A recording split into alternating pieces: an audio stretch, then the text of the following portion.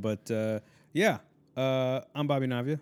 And I am Dorian Weinzimmer. And this is The Couch. Welcome back, everybody. Episode 53. Believe me, the 52 will show up. It'll happen. Or this will be 52, and then the next one will be 53. Same with episode 29? Yeah. Was it? The Venom episode? The Venom episode. Still the lost episode. The lost episode. Yeah. Yeah.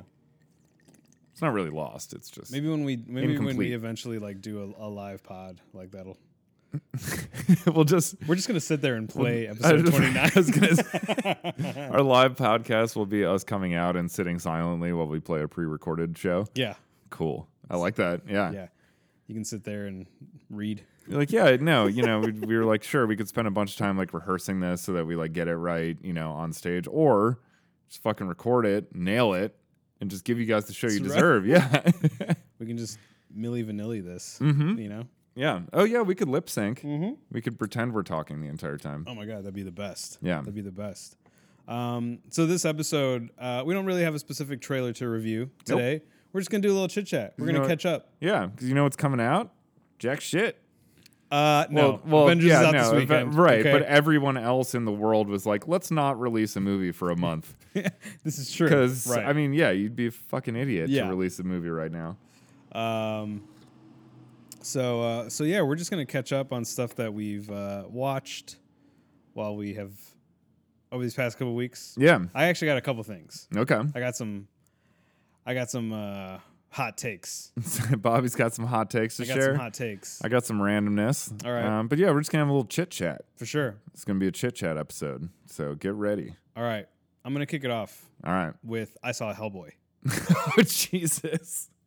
I was going to have, actually yesterday I was thinking about this, and I was like, I want to ask Bobby if he's seen Hellboy. Yes. All right. Lay it on me. I went to go see Hellboy. I decided to do I went to the Regal Theater on Western Avenue over here. And I ended up doing on Tuesdays is like their like cheapy days, and I decided to. It just so happened that the time I got there, I was in time to like do an IMAX screening. Oh, okay. Which the IMAX ticket is a bit lowered as well. So I was just like, let's really do this. Yeah. Let's really just get the full. Let's get the full Hellboy. Get the full Marshall. Yeah, pretty much. So. The presentation of it was really nice. The one criticism I have is that you know how when you go to like we've gone to like IMAX, like at Navy Pier, and sometimes it's just like a big chunk of the middle of the screen, so there's still black on the top and on the bottom right. But if they shoot it with IMAX cameras, it's the full screen. Right. So this one's kind of like like on social media they call it like a Limax. It's just like a kind of like a bigger screen. Okay. It's not. Navy Pier here in Chicago has like a traditional IMAX screen. Yeah, with the like 1.3 to 1 aspect ratio or something like that. It's a little different than like the 1.33 to 1 full frame. Right, but exactly. Yeah, it's around there. Mm-hmm. And so other theaters that have IMAXs are just like a bit more of a bigger screen. Mm-hmm. It's not like the traditional IMAX screen. Right. So they call it like a Limax. Yep.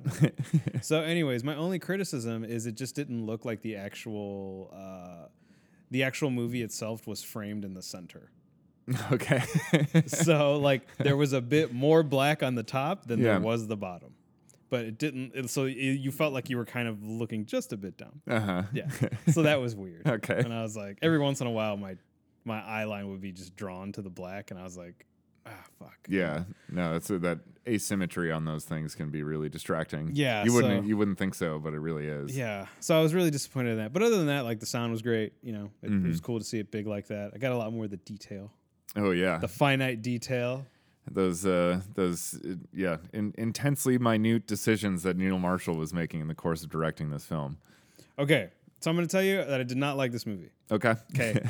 But I'm just going to say like I'm probably going to like shit talk it a lot right now. Good. But it's just not my thing. Like this movie, the direction they went, it's just not my thing. But the potential for something they were going for is really clearly there, and it's like kind of a bummer that it's not, better. Okay. Right.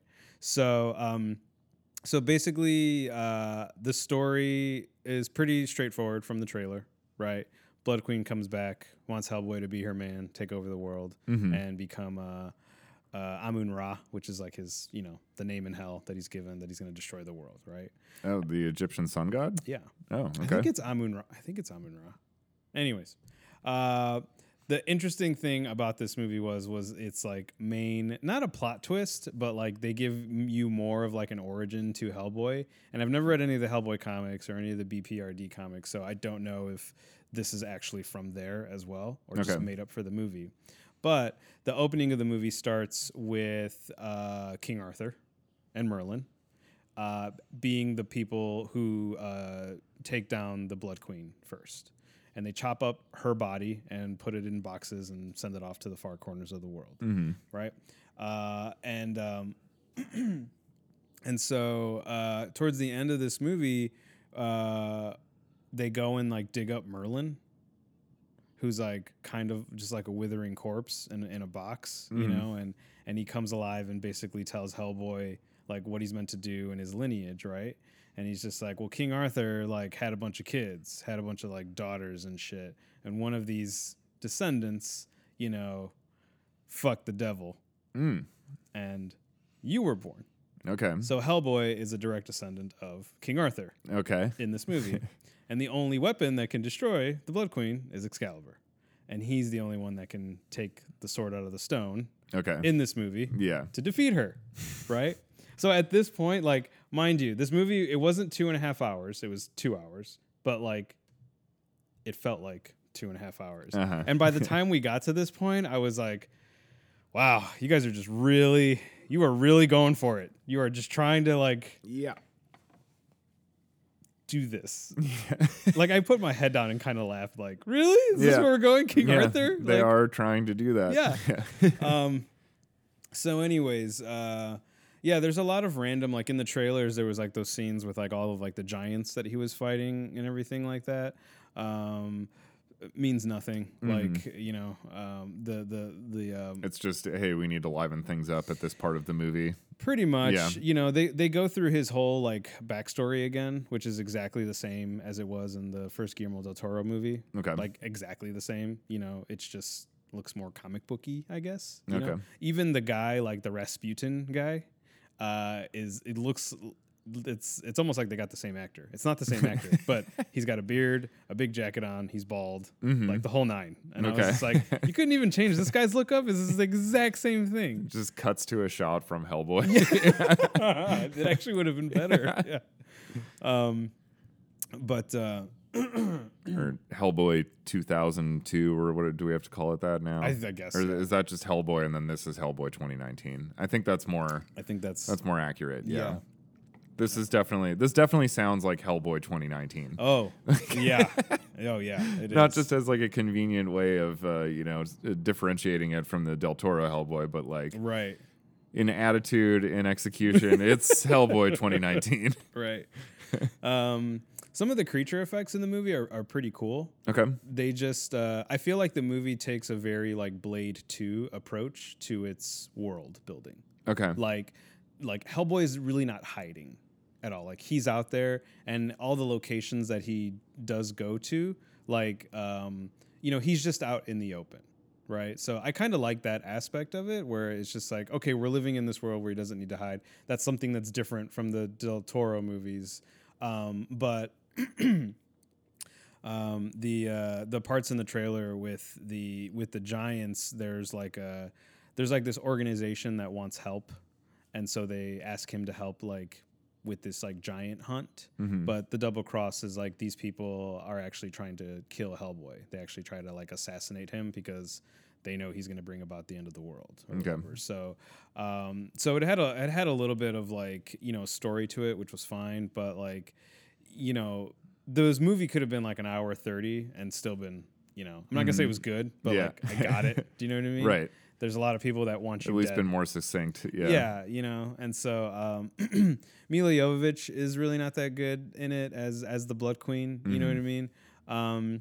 It was cool to have like a female villain, you know, and some of the parts were like when they have like all her body parts and they're like stitching her together, like look really, really cool. You know what I mean? And she's got like this henchman that's like a giant.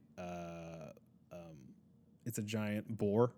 Pretty much, and you can tell like the entire like suit like from the neck down is an actual person in the suit, and they just like animated his face because he like talks Okay. and everything. So like the movie has the potential to be like this really cool like midnight movie creature feature kind of thing, but it just like relies too heavily like on like digital blood and like all these really giant big scenes of like action where you're just like you don't need this to convince me that this world exists. Right. You know what I mean? Like you can do it like on a much like smaller level in a dark seedy alley. Sure, kind of thing, and it seemed like like in a lot of ways too that their reach really exceeded their grasp in a lot of ways with that type of stuff because they didn't have the budget to do that kind of giant CGI world building in any kind of convincing way. Yeah, no. Which is unfortunate. It's like just not knowing how to properly utilize a budget. That it's just like, no, we have to just like swing for the fences. Yeah. And go for these like big, epic, like wide shots of all this crazy shit happening when we don't have the money for that. Yeah, exactly. And then you end up with like a fucking, an important piece of production design, namely Hellboy's, arm. Which looks like fucking garbage, like because you had no money left to spend on that. Yeah. Yeah. At least just what I saw in the trailer, like, all the makeup and it just looked so janky. Yeah. I also love that, you just comparing the world building to Blade 2 made me crack up in my head because it's like, so for Neil Marshall, that's what constitutes creativity is like, I'm doing Hellboy, but I'm ripping off a Guillermo del Toro movie that's not Hellboy. Yeah, right. Yeah. That's where I'm making my mark on this. But one of the only highlight of the movie for me was the moment where they go back in time to like just show you how Hellboy was born again. Mm-hmm. When that happens, there's a character that is an American that like ambushes the whole because you know how in the original Del Toro movie it was like Professor Broom and all those soldiers that sort of like ambush the science experiment that's going on or whatever. It's the same thing, but it's just this one American soldier. And I was pleasantly surprised to see that it was Lobster Johnson, played by Thomas Hayden Church. Oh, who's fucking awesome in the movie. Like, it's just this, like, I don't know, maybe 5-7 minute scene that he's in. But he's really fucking good. He's incredibly hammy.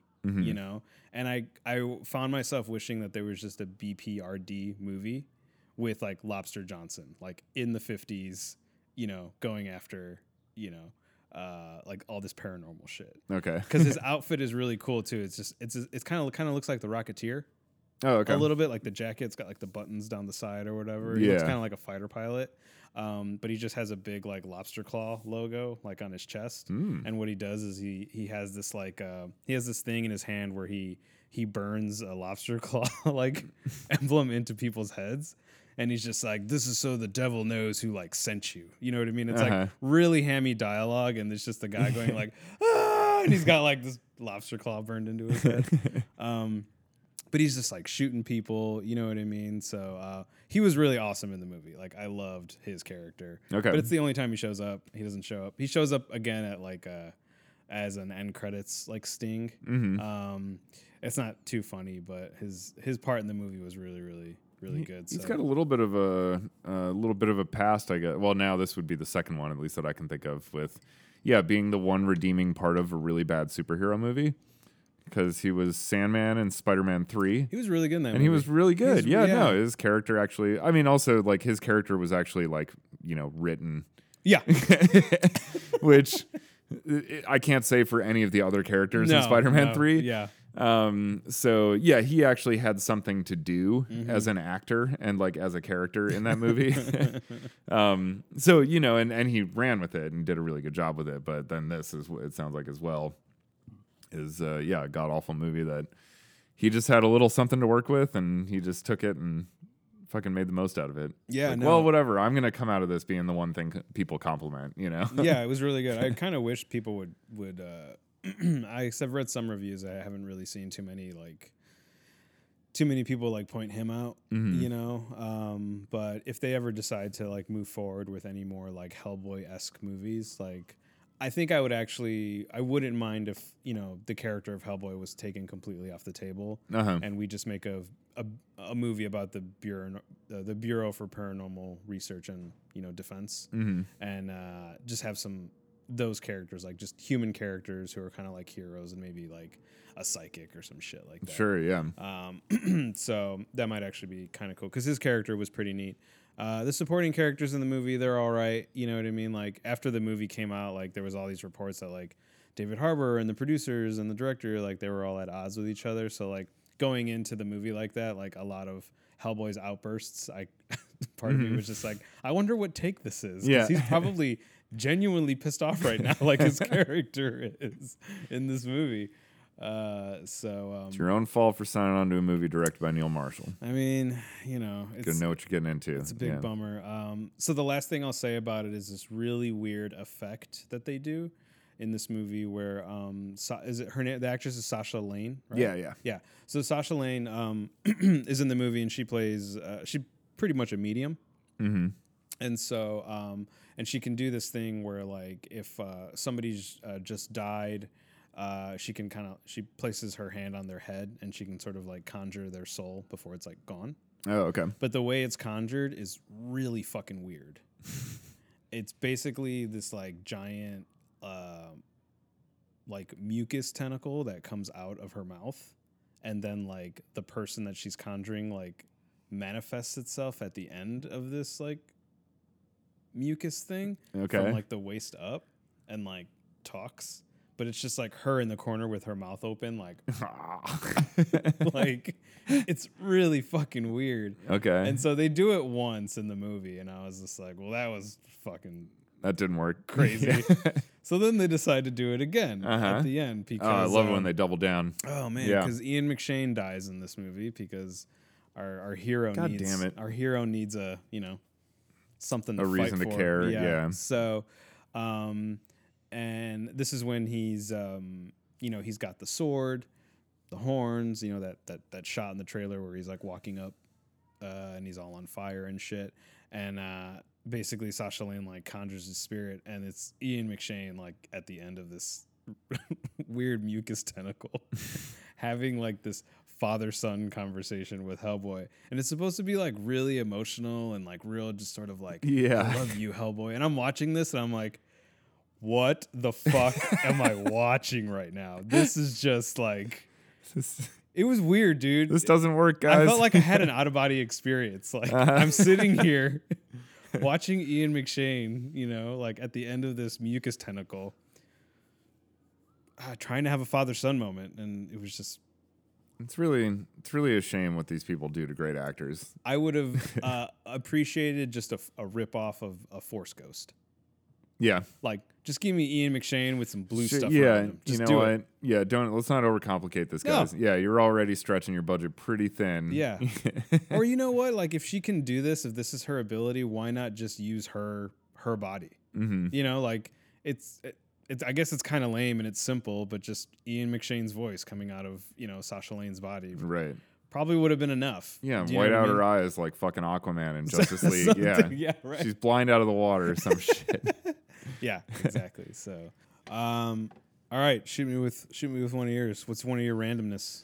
Well, I haven't had a chance to watch a lot over the past couple of weeks. So I was busy. Yeah, you're doing working on a music video, which has been postponed, unfortunately. Well, thankfully not canceled, but merely postponed. Good. So yeah, and actually we're going to expand the project a bit. Nice.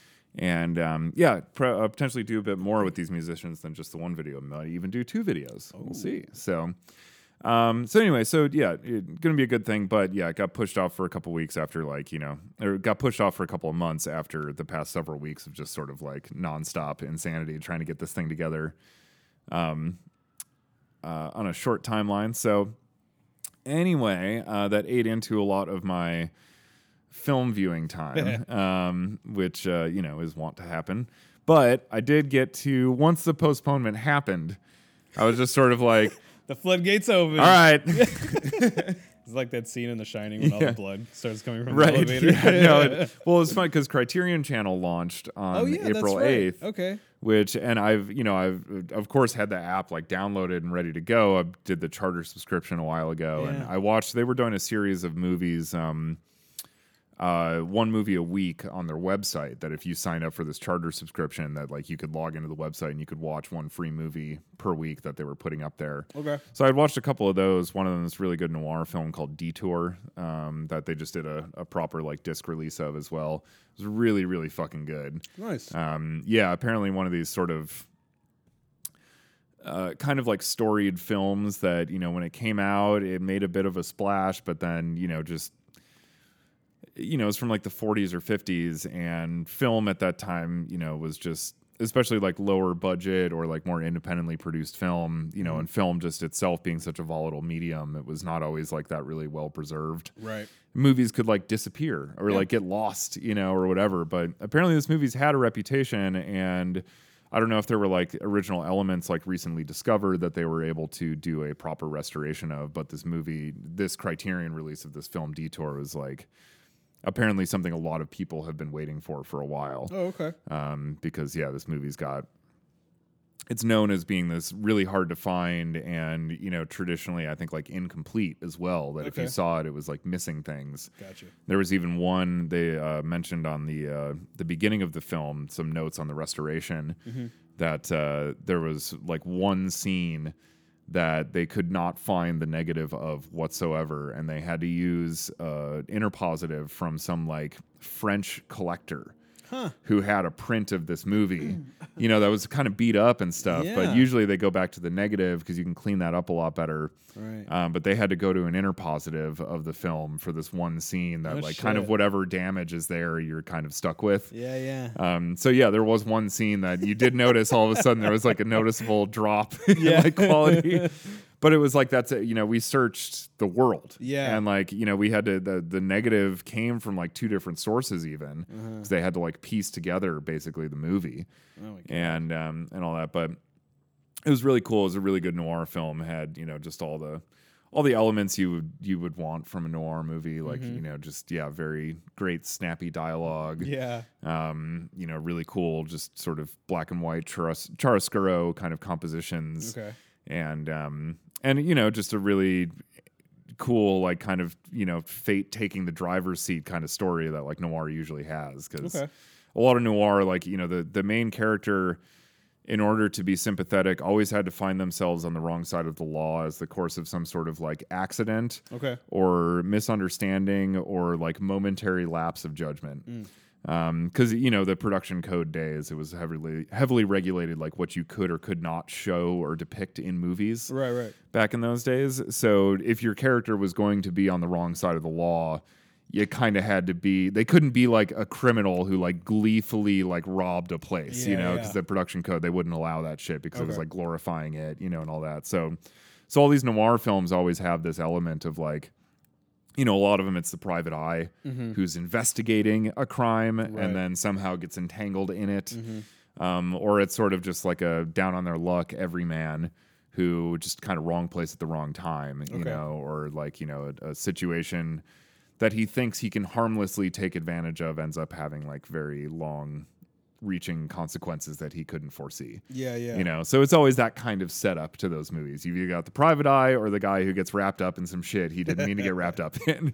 Detour is definitely column B, with the guy who just down on his luck gets wrapped up in some shit. And series of coincidences result in an unfavorable predicament for him. All right.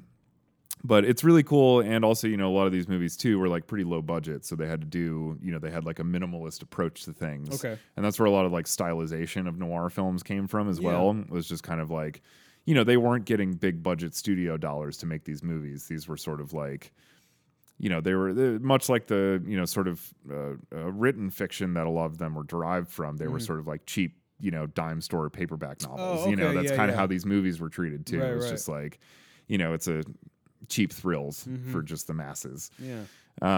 So, but you know, they ended up developing. So anyway, so this movie Detour, you know, was a really, really cool one. But as soon as this postponement happened, that was like literally the first thought through my head. It was like, well, I can watch some shit on Criterion Channel. Yeah, right.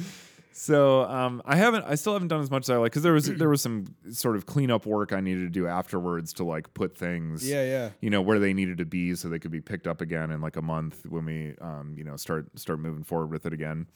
But So I've been busy with that, and then I need to, get some other shit going. So I've got some other gigs, that I'm working out. But anyway, so we on Friday, this postponement happened last week Thursday. Okay. And then on Friday, Hannah, my wife, got out of work a little bit early, and she was like, "Hey, it was really nice out." Yeah. She was like, "Do you want to just meet me by the train and let's just go do some day drinking and just like bar hop our way home?" Nice.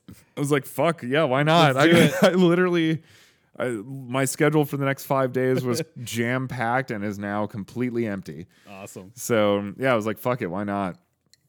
So we went out and had a few drinks, got some lunch and all that type of stuff. Went down to Southport, like by the Music Box, and sort of like our old neighborhood where we used to live. So it was cool going to some of the old restaurants and bars and stuff over there. And but then we got back, and I had recently gotten a Blu-ray copy of a little movie called Hard Ticket to Hawaii. Oh shit! The Andy Sedaris milestone of cinema, Hard Ticket to Hawaii. Which, if y'all don't know about Hard Ticket, can I tell you that I don't know? You've never seen it? I never seen it. Wow, Tyler hasn't made you watch that? Damn. No. Tell Tyler to bring his copy this weekend. He sent me a picture. I'll text him today. Okay, no, tell him to bring it. Tell him you've never seen it, and he'll Okay. just be like, I'm bringing it. Yeah. Okay. Because that's going to happen. Yeah. Hard Ticket to Hawaii is a wonderful movie from the 80s, late 80s, I want to say, early 90s maybe. All right. Let's say 80s. Sort of in line with the tradition of films such as like Miami Connection, Oh, okay. Dangerous Men. All right. And it's just sort of like super schlocky, rip-off of just like everything that was going on in the 80s. Yeah. It's just like martial arts, like cocaine, Uzis, beach bods. Nice. Just all this shit. And like Andy Sedaris, the producer, the writer, director of this film, I should say, his approach to all of this was basically like, let's just get a couple like Playboy centerfolds and like some super hot guy from like daytime soap operas. Yeah. Because they'll work cheap, and they don't get a lot of like movie offers, right? And so I can get them, and then I've got like my sex appeal, I've got like my poster art, like two big tittied chicks with like a ripped muscular dude with guns, that's what these movies are. Yeah, and anyway, Hard Ticket to Hawaii also has this incredible. So it deals with like in Hawaii, like these people are trafficking drugs across the islands and stuff. Okay. And these people, these two women that are cargo that fly cargo planes, like charter planes, who apparently like fly cargo and also occasionally like couples on honeymoon to like remote islands, like as a cover. No, it's just part of what they do. Oh, okay. Yeah, it's part of their job. Sweet. But they unwittingly, get involved in the middle of this like drug trafficking operation. That's when everything goes awry. Okay. But in the middle of all of this, there's also a radioactive snake. What? Yeah. Yeah, it's just was being transported, and somebody mixes up the snake boxes because, like a forklift like bumps into one. Ah. It's a great scene of just visual exposition of a forklift slowly, like clearly trying to position itself to accidentally rip this like warning sign off a crate. And it's just wonderful, like no talent, no budget filmmaking. Nice. With just they just try to go for like whatever explosions, rocket launchers, like they've got it all. And it's like literally like guys in a Corvette like just pulling a rocket launcher out of the back and like shooting yes. at shit. It's that type of movie. I don't know what you call that other than just like 80s fucking awesomeness. Yeah. So this movie's great. They did, I don't remember which company did it. They just put out two of this guy's, Andy Sedaris, Malibu Express and Hard Ticket to Hawaii. Both just got Blu-ray releases. Yeah. And they did 4K scans God. of like the original film negatives and everything. The best part though is they did absolutely nothing to try to touch up the audio. And really? I don't know if they could, because like this shit obviously was like, his priorities on set were like, it doesn't fucking matter what anyone's saying because we're gonna like overdub this, right, or whatever. But like, as long as the titty is in focus, Like, that's all Andy Sedaris really cares about. And it's like, oh, I don't know, whatever. The titty's in perfect focus. This is great. Roll it, guys. Cut, print it. We're moving on, you know? Yeah. So, you know, the location audio is terrible. It's like you hear when people are talking, you hear like the ducking of like all of the background noise. So it's like right before somebody talks, you hear this like, you know, kind of like fade in behind their audio. And when they're done talking, it fades out. Or it's just like horrible ADR that's just like all of a sudden like it's right in front of your face. That's you know, hilarious. like so yeah, it's, you know, that was what they cared about when making this film. Yeah, right. You know, the level of prioritization and on the set was, you know, was relegated strictly to just are the tits in focus. Yeah. And everything else doesn't really matter that much. So yeah, and you know, it's really like a loosely strung together set of sequences where women for no reason take their tops off. Okay. They try to make each scene give them a reason, but usually it's like no. Yeah. That still was just like a completely illogical leap, you know, in this conversation from like this being said to this comment to like now I'm taking my towel off. Yeah. You know, so you know, I hadn't seen this movie in a while, and it was still an absolute blast to watch, and the snake is just like one of the best bad. It's like clearly just like a like snake that's on like a guy's arm. Okay. And he's just got like his hand in the mouth and it's just like making it around. Like Nice. like, so it's pretty great, but watching it more recently, there was a little bit of like a Year of the Dragon-esque kind of quality to it. Where just like watching it in the current like climate and everything, it felt a little like grossly pervy at times. Yeah. Because like what's so great about Dangerous Men and Miami Connection, and what I think makes a lot of just so bad it's good kind of movies actually work, is that they need to have this sort of like innocence to them. That like the people making the movie legitimately believe they're making like a great movie. Oh yeah, you yeah, know, yeah, and like that's what gives it this quality of like, you know, they're not just doing it as like a ripoff, like cash in or whatever. Like they think like legitimately like this is what people want. You guys like we have a vision.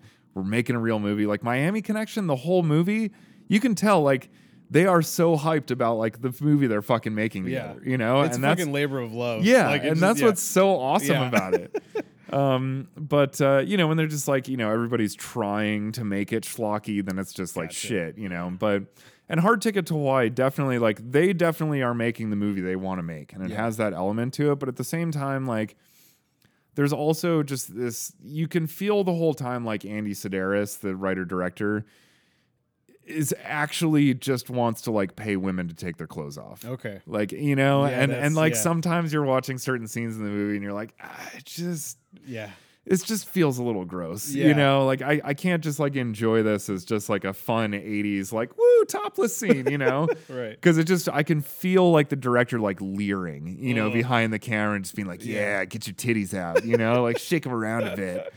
And it's just like, oh, it's a little gross. Yeah, that's pretty it's a gross. little gross.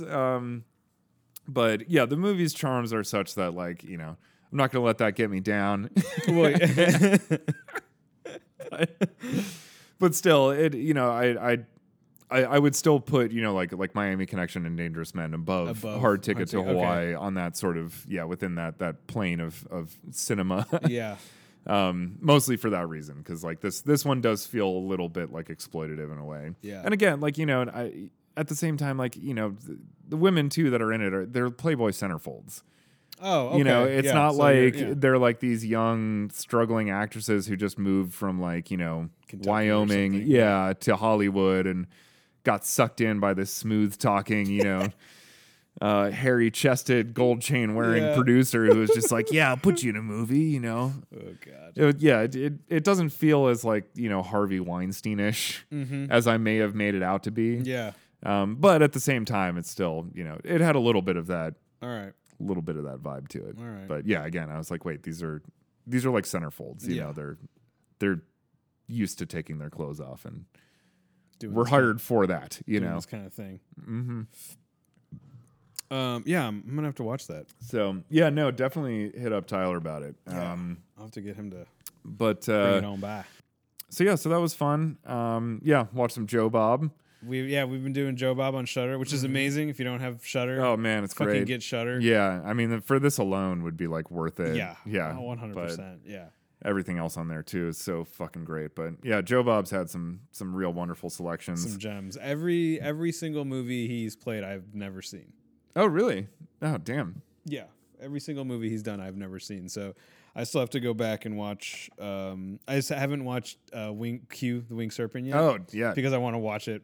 You know, with Joe Bob, I don't want to just put it on. Yeah, you know? yeah. No, it was good.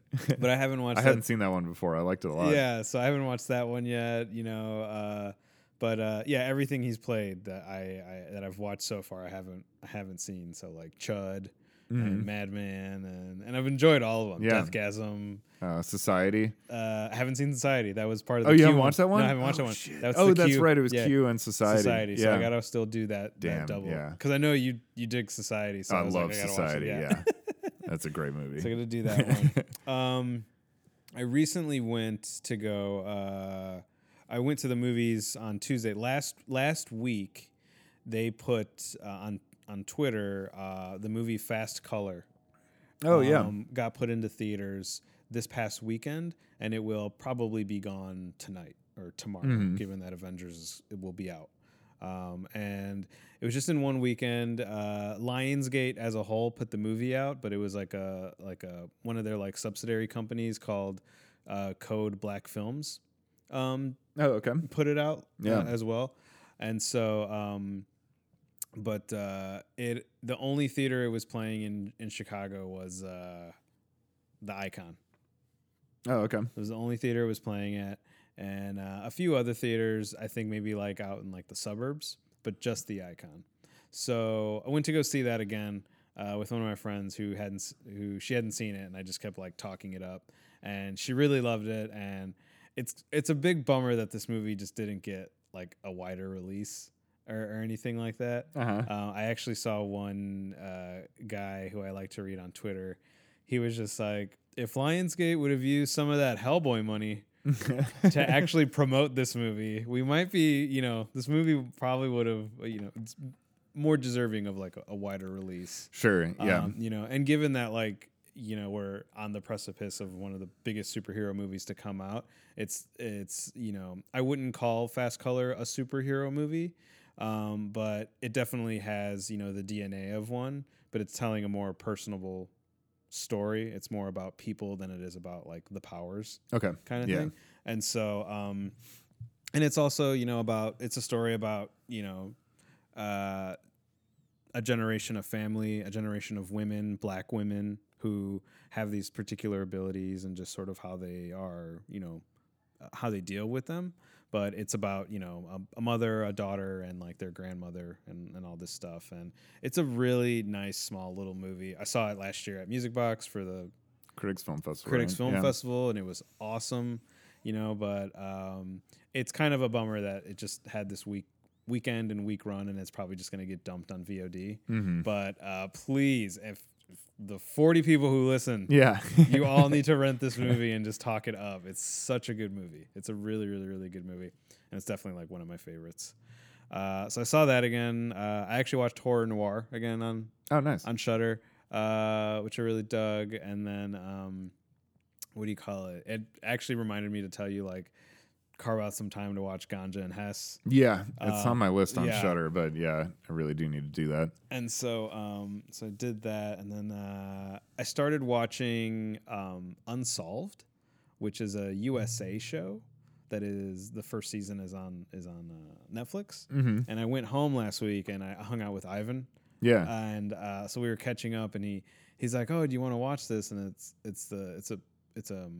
it's a narrative about the Tupac and Biggie murders. Oh, sure. Okay. Yeah. Yeah. Right. Yeah. And it's got like Josh Duhamel in it, and what's that guy?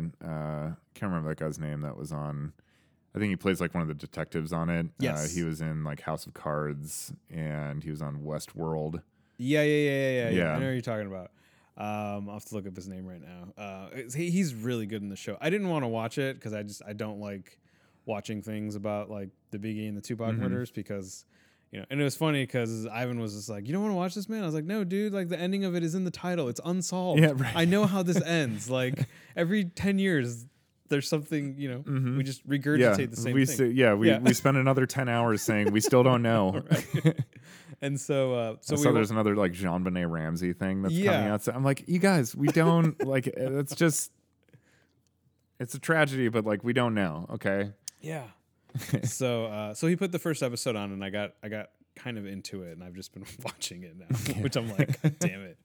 But I like the structure of the show. It's really interesting.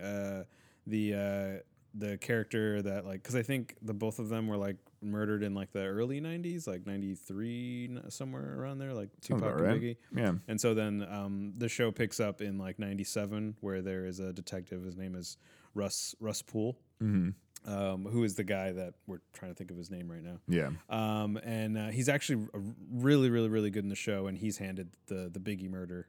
And he's the guy who actually comes to the conclusion that he believes the LAPD is, covering it up, because there were off-duty police officers who would work for like Suge Knight's security when they weren't on duty and stuff. And so these are the connections that he makes, and it becomes kind of an obsession for him. And then there is a present day story in 2006 that has Josh Duhamel's character, where like his police captain is allowing him to create a task force to go over all the Biggie stuff, because Biggie's mother is suing the city of Los Angeles. Okay. And so it's another attempt 10 years later to try and figure out like who killed Biggie. So there's that investigation. And then there's also a third storyline, which we're seeing like actors that are playing Tupac and Biggie and, Suge Knight actually, reenact some of these like classic, this shootout at a recording place, or this or that, things that we know from the classic history. beef. Yeah, right. Like they're not like E-channel reenactments, but they have a little bit more production value to them. Jimmy Simpson. Yeah, right. Is that his name? Jimmy. Oh, it might be. Yeah. It's something like that. It might be. Sorry, it just like popped in my head. I'm gonna look it up right now. But yeah, no. The structure to it is, it sounds really confusing. I think like as I'm talking about all the different stories that are going on, but like everybody's really good in the show. I almost kind of wish that they didn't have the people playing Tupac and Biggie. I think that might be my least favorite part of the show. But the investigative stuff as to like, the Josh Duhamel character, there are 3 theories about who did it, and basically their whole thing is like all these theories are true until like we prove them wrong. So like this is what they're kind of going down and gotcha. stuff like that. Yeah. And so so it's really interesting to sort of see and learn, and like there's still a lot of stuff like I didn't know, because they really just get into like cops and who was here and who was there and who confessed and all this other kind of stuff. So I dig it. I have like 2 episodes left, to watch, and the last episode is called Unsolved. So yeah. And then after each episode is done, there is like text that comes on the screen that just says, even though these are all based on true events, like some of it's fictionalized, like the characters, and in the last 20 years, like there have been no arrests made. So there's a part of me that it kind of appreciates that is at the end of each episode, because I feel like the show's like, hey, if you don't continue, you can just sort of look this shit up yourself, and make your own claim. Like you don't really need to finish watching if you don't want to. So like you kind of have an out, So I got to finish that up. But I've been digging that, nice. Just like as a drama, Uh-huh. It's been pretty good. And what's kind of interesting is there's this movie that Johnny Depp made called City of Lies.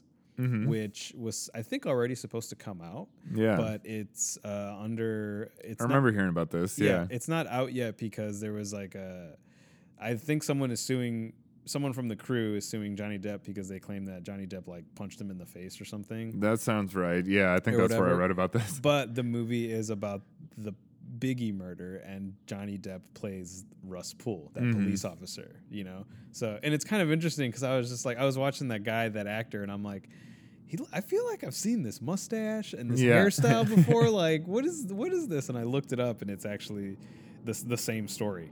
Yeah. Because the guy ends up putting out like a tell-all book about who he thinks, is, murdered. Okay. Christopher Wallace, Biggie and stuff. So Gotcha. So yeah, it was really interesting. Let's see. This actor's name is, drumroll please. You're right, Jimmy Simpson. Woo! Jimmy Simpson. Nailed it. Yeah. So it's good. Josh Duhamel's in it. Bokeem Woodbine. Who else? Speaking of Bokeem Woodbine, I gotta watch that copy of Overlord I just bought. Oh yeah, I still haven't watched mine yet. Yeah, no, I haven't either. I popped it in just to.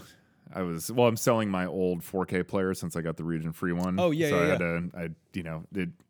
I was taking photos to like put it up on eBay like right when Overlord came in. So I was like, well, I'll just pop this in. Yeah, right. Just take photos that it like plays back and works. Gotcha, So yeah. But yeah, no, I just caught like the first couple of minutes of it when I was doing that. Yeah. Bokeem Woodbine coming out and just being the drill sergeant or like staff sergeant or whatever. Right. It's awesome. So good. Well, I've managed to keep up with Game of Thrones. Really? Yeah, I mean, there's only. Wait, I thought you did. Oh yeah, you did. Yeah. But yeah, no, I've been watching it. It's been fucking abysmal for like several seasons, but. I don't know, I figured like, all right, final season. I mean, I've been watching it just out of obligation. Okay. For the past at least couple seasons. Yeah. It's just sort of like, I knew they were coming, I'd already invested like 6 fucking seasons. Yeah. In this goddamn thing. And, but you're current, what was going on and everything. Yeah, exactly. Okay. And, so the past couple seasons that, like, I thought about just dropping it because I was like, I just don't fucking care anymore. I thought like, you had. That's I thought, but then when they announced that, like, we're only doing, like, 8 seasons total. So I was like, okay, fuck. At least there's an end. I was like, okay, there's 2 more seasons left, let me just trudge through these. And it's been a nightmare. But this final season in particular is only 6 episodes. Okay. And how many episodes normally are there? Like 13? Usually 10 per season. Right. Yeah. And then the past like 3 seasons, there's basically been 1 episode of actual stuff and 9 episodes of fucking god-awful filler bullshit. Okay. Like episodes 1 through 9 are like nothing happens, and then the 10th episode is just like the episode made for Twitter to freak out about. And like that's why this show is so popular, is because they just do like the 1 episode where it's like every fucking plot twist imaginable is just crammed into this one thing. Like 4 main characters get murdered. Yeah. Someone definitely gets raped because it's Game of Thrones, and we don't know what to do other than threaten people with sexual violence. Gotta have that in there. Yeah, and I mean, in all honesty, too, like, in the past few seasons, it's people haven't even gotten raped; they've just been threatened with it, because like they just do that all the time on this show because they got to maintain their grittiness. Yeah, and it's just like, you guys, at a certain point, this just feels like empty posturing. Yeah, which is basically what the show has become. And so anyway, so only having 6 episodes, I was like, okay, it's the final season; they got to wrap all this shit up. They only got 6 episodes. This is probably going to be like, the opposite of like the past few seasons. Like they've got to do a lot in every episode. Yeah. Nope. They have. How many have aired already? 2 have aired. Okay. So the season's a third of the way over already. Yeah. Literally nothing has happened. Okay. Like literally the second episode is, so there's this giant like war that's about to happen. Yeah. There's this like huge undead army that's coming from the north. And like almost all of the kingdoms of men have sort of like combined forces at this point and formed a like tenuous truce. Yeah, to fight because there's a bigger threat, Okay. Than any of our squabbling about this, because these things will just kill all of us if we don't get our shit together. So like this is literally like the last season ended with like shit's going down. Okay. All right, like because they've been talking like the first scene of episode 1 of Game of Thrones is like these White Walkers is what they're called, like attacking somebody. Okay. So like literally they've been precipitating this like battle and like showdown and war for the entire past 7 seasons. Wow. And so like the end of season 7 is like, all right, the undead army has like marched past the wall. They killed a dragon and brought it back from the dead, so now they have an undead dragon with them as well. I've heard about this. And all this shit. And like, we're marching into season 8. Winter has come. We are going to fight this war. And then like the first 2 episodes of this season have so far been like everybody at this castle that's like getting ready for this war, just talking. Yeah. Just hanging out. I mean, the first episode was all the scenes of like, people with a past, like accident, like walking into the same room and being like, oh, hey, you, and then having like an awkward interaction. It was just like the whole, it was like it's such an obligatory episode of just like fan service of just like, oh, you never thought like these 2 people would be in a room together. Well, here we go. And it's just like nothing comes of it. Mm-hmm.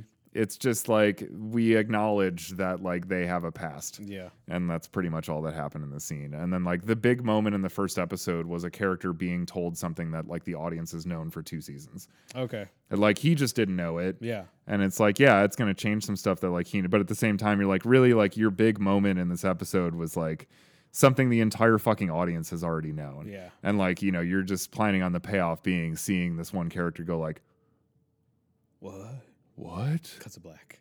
You mean I fucked my sister? It's like, yeah, but everyone on the show fucks their sister, so it's like it's not really a problem. Yeah. Incest is not a weird thing. Yeah. Like, and then the second episode is literally the entire episode is just like the night before like the war is supposed to start.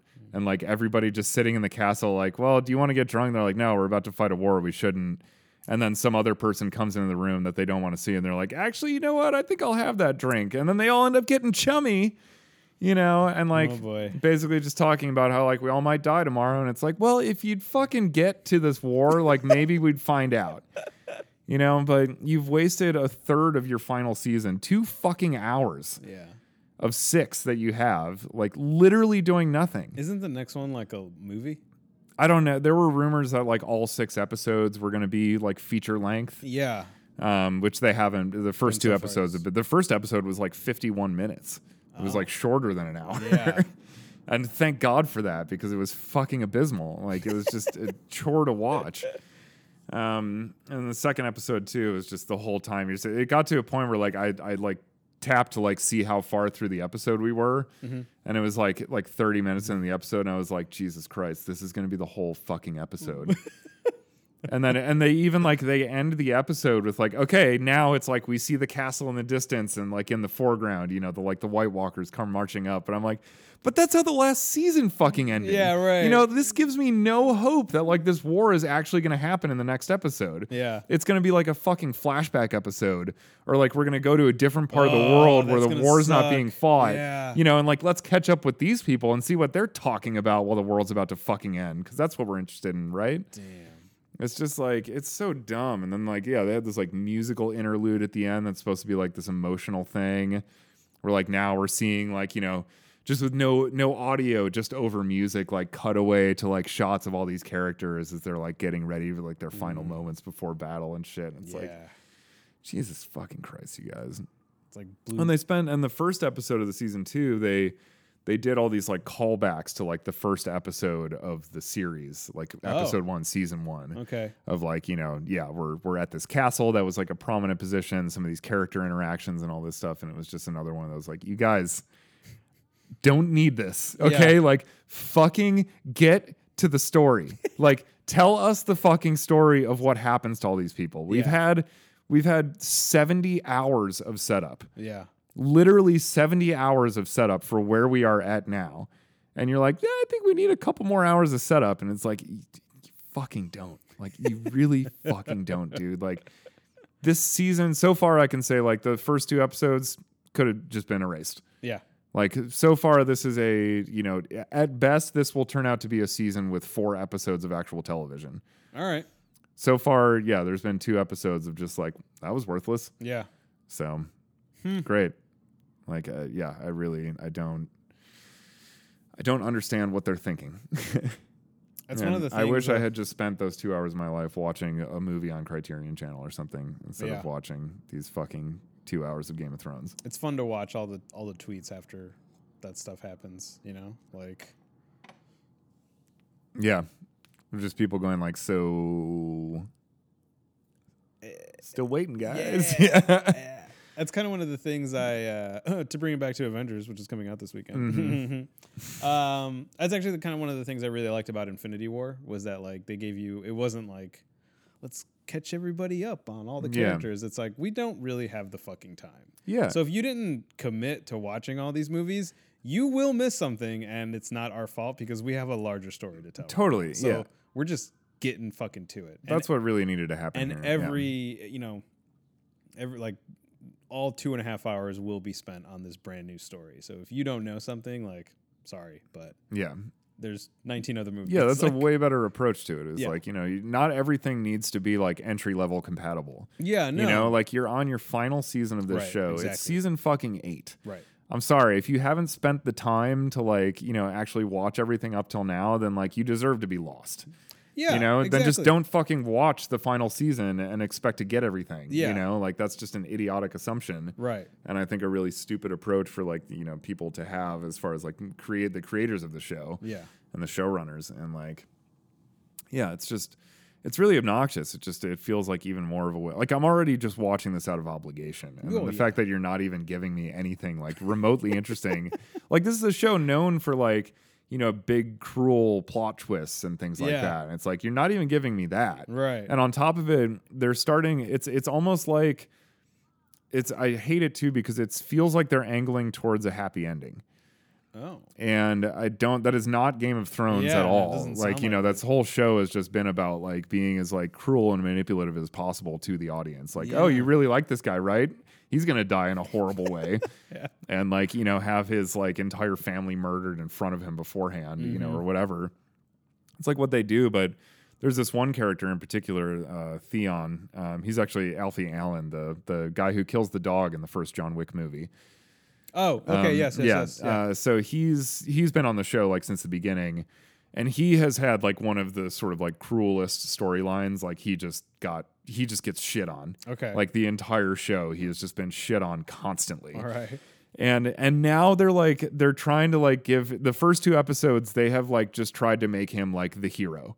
Huh. Like he is getting this like really undeserved redemption right now and like being treated and like all these people are like forgiving him for these like shitty things that he did in the past. They're like, oh yeah, you just fucking murdered those kids and burned them and hung them from the castle walls, but it's cool now. Yeah, right. Like no big deal. Yeah, I'll trust you to protect me, even though you've run from like 17 fights because you're a fucking coward who literally had his dick cut off. And he spent like an entire season of the show just being like tortured in captivity. Wow. And like just completely broken apart as a person. Yeah. And like it was great too. There was one part that was amazing because he escaped. Uh-huh. But then it turned out that the entire escape was orchestrated by his captor just so that he could taste freedom only to be captured again. That's kind of awesome. And bring him back. It was so good. Like that was you were like, oh damn, he's getting away. And then it just all came around to like, nope. Yeah. No, I let all of that happen. That's very I saw the devil-ish. Yeah. That's awesome. But, so there was a lot of like great stuff. And then now it's just like they're trying to make it. He's like the knight in shining armor now. And it's just like, you guys, this is so fucking unbelievable. And like, what a complete just, undeserved and like unwarranted about face for this character to have. They just continually seem to be underscoring the fact that like, the way this show should end, the only proper ending for this show is if everyone fucking dies. Like that would be the only sensible thing to like thematically kind of wrap up this entire show is like there is nothing left. Everyone fucking destroyed themselves and lost the war because of their just greed and horrible base nature as humans. Yeah. Like that's what the whole show has always been about. And then like one's on the Iron Throne. Right, yeah. Or like, the fucking undead like White Walker king takes over the throne. That'd be cool. Like that'd be neat. That would be an awesome ending. Yeah. And like it would feel consistent with this show. Like, yeah, we're gonna destroy ourselves. Yeah. That's what this show's always been about. And I'm not getting the vibe from these first couple episodes that like that's where they're heading with it. And like I hope, hopefully this is just them trying to like make it seem like there's some hope so that they can completely like crush that. Yeah. But I don't know. I don't know. I don't trust them that much anymore as like storytellers. All right. Because I trusted, a big part of the disparity or the drop in quality was from like when they went off script. Okay. Like they got to a certain point where like the books didn't continue past, a certain point. Oh, yeah. And prior to that point, the TV show started diverging a bit because they knew they were going to get to a point where they had to like come up with their own story. Yeah. And from that point on, from like the first like 3, maybe 4 seasons were like strictly the books. Okay. Like, yeah, they had to edit some stuff out because the books are super long. Yeah. But they were still following the plot and characterizations of the books. Okay. And they were, and they were much better then. It was once they started to diverge from the books that like the show really took a plunge. And then like the later seasons where they're literally doing all their own thing. Yeah. Have been like really, really bad. Okay. And so yeah, I feel like all that, interesting and that voice and that sensibility and point of view that made those first few seasons feel, sort of like genuinely cruel. Uh-huh. Like they were coming from a voice and like a mind that genuinely believed in the evil nature of man. And okay. that nature will always win out. Gotcha. Whereas, the showrunners feel like they don't really believe that. They're they think it's good storytelling, or they think it's a good series, or they think it's cool. Yeah. And they're just trying to do that. Gotcha.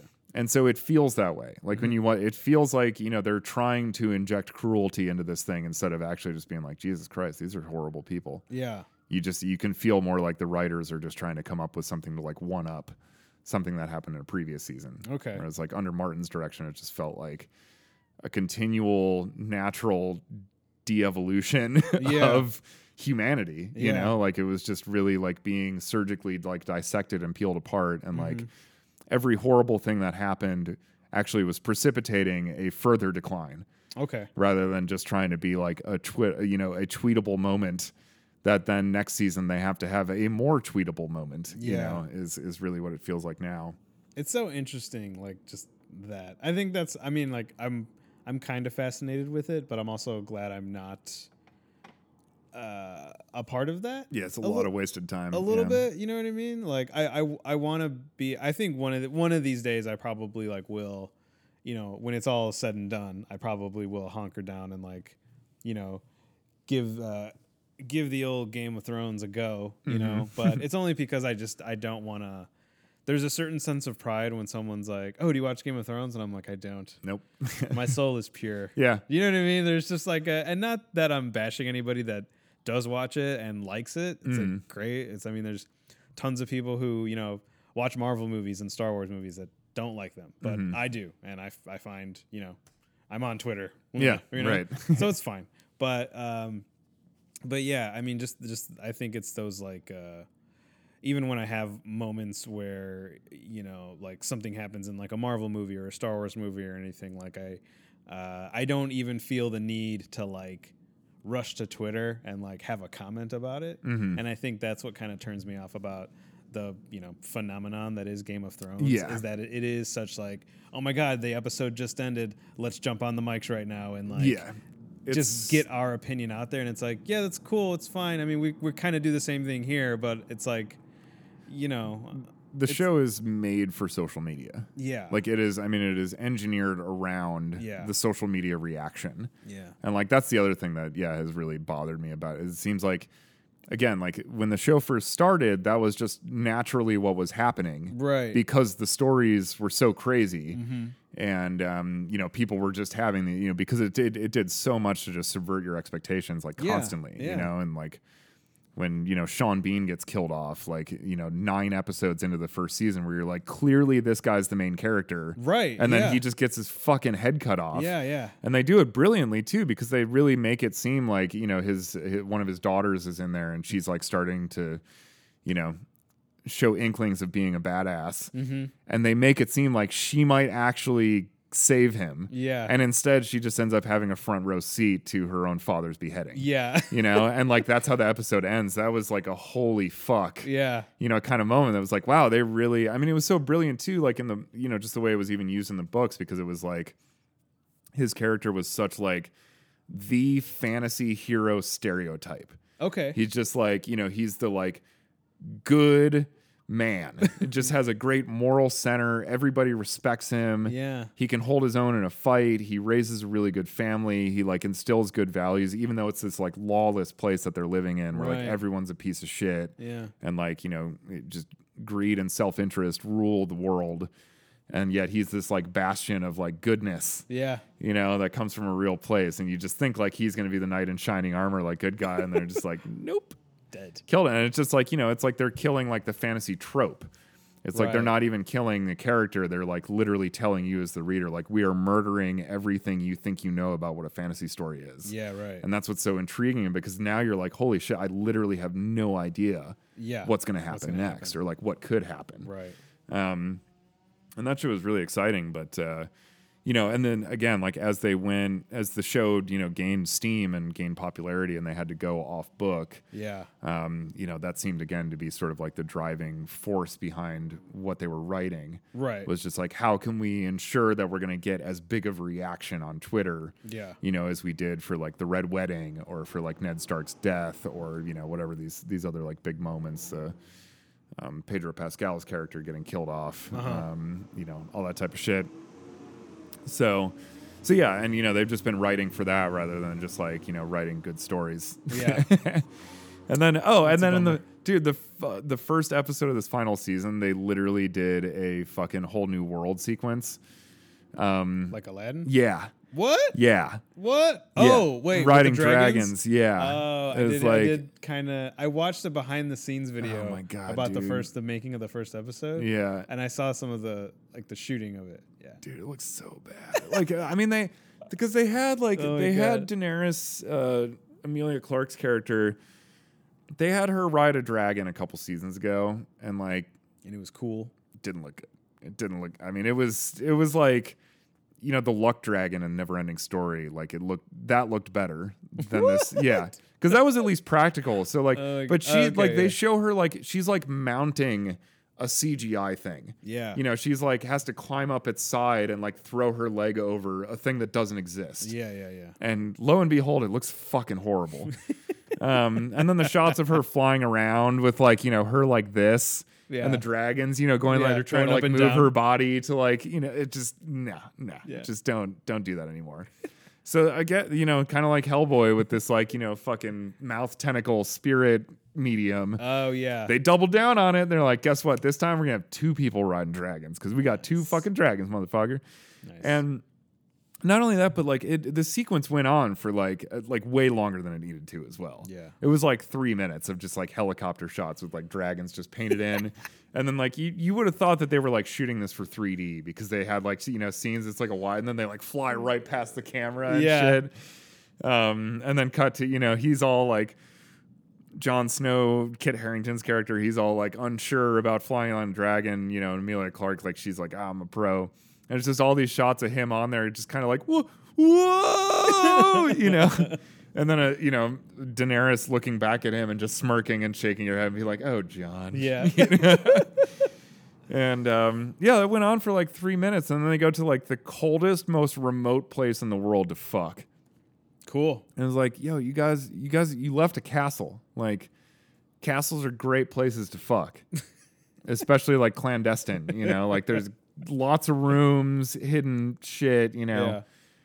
You could have found, you know, there are closer places you could bang, and not let people know, even though everybody knows. Isn't she like his aunt, right? With the reveal at the last one? Sister. It's a sister. Yeah. Okay. All right. Yeah. For some reason, I kept seeing aunt. Maybe I don't know. Some of the familial stuff gets fucking wonky. They're related. Yeah. Basically. Yeah, they're related. Yeah. I thought they were related for a while now. It was the reveal of who Jon Snow's father has been like a super popular fan theory for like years and years. I think even from the books, like before the show, everyone was kind of like, this guy's probably the son of this other guy, and Ned Stark was lying about it because he was a good man. Okay. You know, but so yeah, which turned out to be the case. It was also the only explanation that made any sense, you know, of like anybody, unless it was just some like totally random person that nobody had ever heard of. Right, yeah. Was turned out to be like who his father was, then like this was the only one that made any sense whatsoever. So then they revealed it on the show, and it was like, okay, yeah, we all Cool. Knew that. So yeah, so people have been speculating that. Gotcha. And again, when we found out even on the show who this person's, who Jon Snow's father was, it was like, yeah, we all knew as the audience, like, yeah, the relationship between him and Daenerys. Yeah. And so, yeah, just another one of those things again, like, characters finding out stuff that we've already known for like, 2 years now. Cool. Yeah. It's just like, it's not the most interesting storytelling in the world, guys. Well, we have a summer ahead of us, Dorian. Yeah. Of trailers. Mm-hmm. I'm excited. We do. to talk about all of them. Yeah. Yeah. What are some of the ones you're excited to talk about? What's coming out this summer? This summer, we got Godzilla. Godzilla, King of the Monsters. Mm-hmm. I'm really excited for Detective Pikachu. Yeah. So I kind of want to talk about that trailer. I think that should be like next week's trailer because I think it comes out May 10th. Yeah, it's coming pretty soon. Yeah. Man, I got Ryan Reynolds' voice coming out of Pikachu. It does not work for me at all. All right, It's all wrong. We'll yeah. save it for the episode. Yeah, because I don't want to cut you off yeah. in a true Wine Zimmer rant. Detective Pikachu, Godzilla. God, what are some of the other movies that come out? I looked it up the other day and I couldn't remember. It just sort of feels like after Endgame, I'll just be like, yeah, I'll finally be able to forward to. Yeah, Endgame is like I'm so ready. Yeah, I'm chomping at the bit. Been waiting for this for a year. Yes, a year. Yeah, so excited. Been waiting a year to find out who's not actually dead. Yeah, yeah, exactly. I think we don't necessarily need to get into it now, but maybe when the next time we record, I'll give you my review of Endgame. Mm-hmm. I kind of wanted to have a conversation with you about how the Russos, the directors of the movie, how they've handled secrets getting out, and how they've gone so far as like directors to say like we've shot stuff and put it in the trailer that's not in the movie like on purpose. Because I don't remember like any other movie or movie series that like keeps secrets pretty well. And like it's interesting contrasted with like the new Star Wars trailer that came out. I feel like Star Wars at this point is just like we're not even going to try and keep secrets anymore. Like we're just going to put them out there because we give up. Like Twitter has beat us up. We don't give a fuck anymore. We're going to stop doing. They've even gone and said like after number 9 comes out that Star Wars is taking a break from like theatrical stuff coming out, So, I kind of wanted to talk to you about like just movies, maybe summer movies or blockbusters, and just sort of this whole idea of like secrets being kept and like what directors and writers are doing to sort of like up the ante on that, because I feel like at least these directors for Marvel are like upping the ante on that. Yeah. To the point where like when like some of the actors and stuff are like doing interviews and they're just like, yeah, I honestly don't know what happens. Like Mark Ruffalo said he actually shot a death scene for his character in Infinity War. He's like, I had to go see the movie to see if I like actually was dead or not. Yeah, I just didn't know. Oh, that's hilarious. Yeah, and so and he famously is the one that they pick on because like there's been like he can't keep secrets. Like he always lets something slip out because people are always asking him.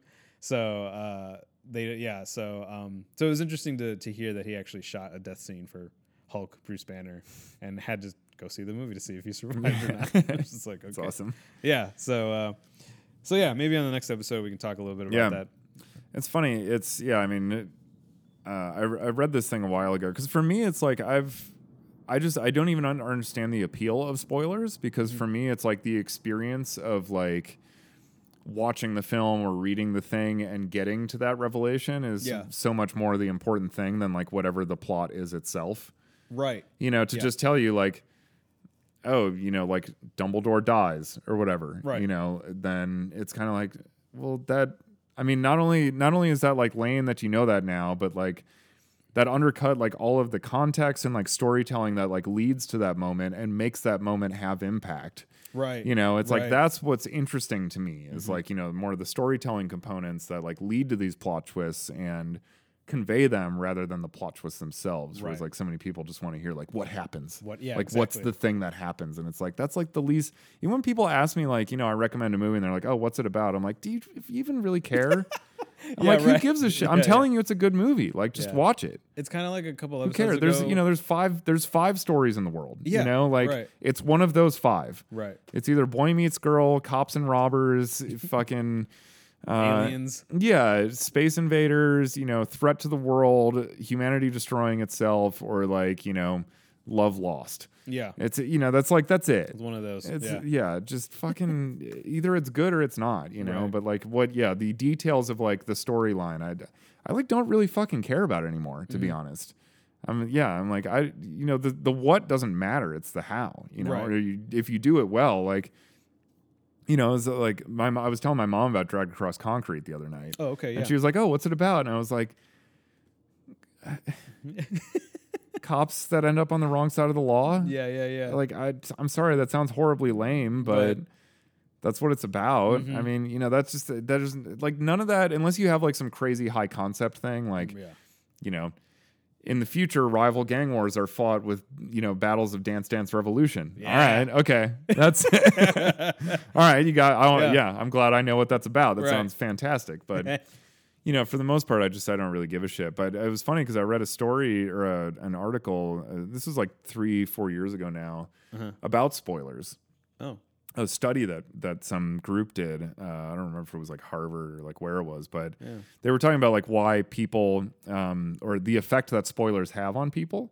okay. And there's actually a lot of people Like when they're told? who, Okay. or people who like seek out spoilers and stuff like that want to know, like prior to going to see the thing, or like people who read the last page of a book, before they decide if they want to read it or not.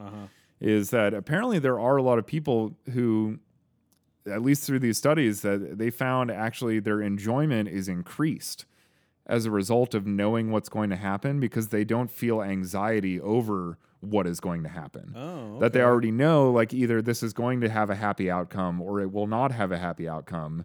And that like knowing that will allow them to just like enjoy the story rather than like sit there trying to like, wrapped up emotionally in like what is going to happen.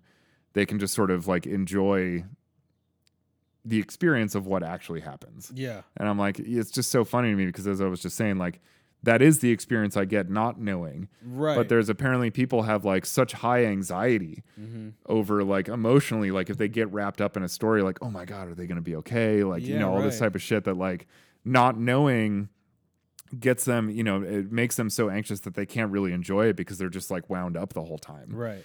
But if they know, like, oh, okay, I know how it's going to end, like, so-and-so is going to be okay, then it's like they can be imperiled and they can enjoy the storytelling of them being imperiled because they already know it'll be okay. That's interesting. And I'm like, don't you just assume that with every movie, though, that, like, they're going to be okay? Because it's a movie, you know? Like, or especially with, like, comic book movies in particular, I'm like, they all have sequels lined up. We're good. They will be okay. Yeah. Like, don't worry, guys. Black Panther's not actually dead, okay? Like, you can look at like box office tallies to determine like who's gonna die or not. Yeah, right. But yeah, no, it was really fascinating to read to me that I was like, I thought, in a lot of ways, like that would kill your enjoyment of the movie is like knowing what's going to happen. But apparently there's a lot of people who honestly feel like they will enjoy the movie more if they know what happens because they won't be worried about what's going to happen.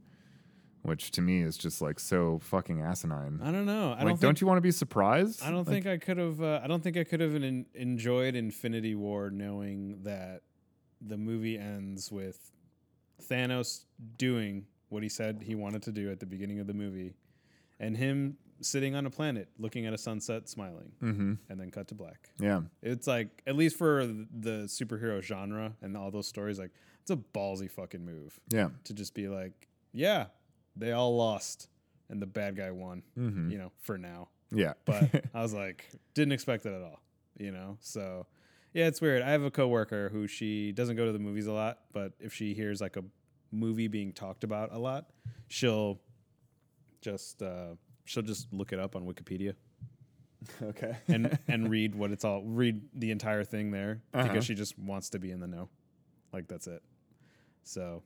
But wants to be part of the conversation. Yeah, pretty much. That's about it. Yeah. So, but yeah, man, that's pretty much all I've been watching. Yeah. Lately. Yeah, I think that's all I got as well. Yeah. Can be. Oh, and I can't believe I forgot John Wick 3. Oh, well, yeah, of course. Fucking ready for that. Ready. Hell yeah. So excited. And we got Beats of Rage this weekend. Beats of Rage this weekend. This is a packed fucking weekend. Yeah, no, Avengers Endgame and Beats of Rage. Two sequels you've been clamoring for some time. Yeah. It's going to be a good one. Yeah, I'm just really happy. I got Monday off. I'm just going to recoup. Yeah. I'm going to try to make it over to the Davis as much as possible this weekend for Windy City Horrorama. I know. I was looking at, did you... Velocipaster? Dude. Well, when I went to the... did you watch the trailer? Yeah. Yeah, when I went to their announcement party of the whole thing, I was looking through the cat and I saw Velocipaster, and I went over to Alex. I was like, "Please tell me this is exactly what I think it is." And he just looked at me and he's like, "It's exactly what you think it is." And I was like, "Awesome!" And he was like, "It's great." I'm like, depending on how me, Tyler, and Jeremy feel coming out of Avengers, I'm gonna be like, guys, at midnight this movie plays. Yeah. It's going to be shittier for me because I'm going to see Avengers at 11 the next day. But I'm down. Yeah, I say do it. Yeah. All right, everybody. I think that's it for this episode. Yeah. That's all I got. Next week we'll be back with another episode. I think hopefully Detective Pikachu. I think we could do Detective Pikachu. Let's do Detective Pikachu next week because I definitely want to talk about that. All right. Yeah. If you want to reach out to us, social media, Facebook, The Couch, Instagram and Twitter is Guys on Couch, and email us at guysonthecouch@gmail.com. Mm-hmm. Do it. Y'all haven't been doing it, so fucking do it. I know. Yeah. Hit us up. We're still getting a lot of listens, since we haven't been, it's a little up and down, but Dragged Across Concrete right now is up top. Yeah? Yeah. 40 plus? Yeah, nearly 50. We're like 48, 49. So we're like 50 minus. Yeah. Pretty much. Yeah, exactly. We're close enough that we can call it 50 minus. Yeah. All right. So there I like it. But yeah, Avengers. I'm excited. That's what I'm leaving with. Yeah. Bobby's pumped. I'm pumped for Beats of Rage. We both got a lot to look forward to this weekend. It's going to be good. Yeah. All right, everybody. Thanks for listening. Thank y'all.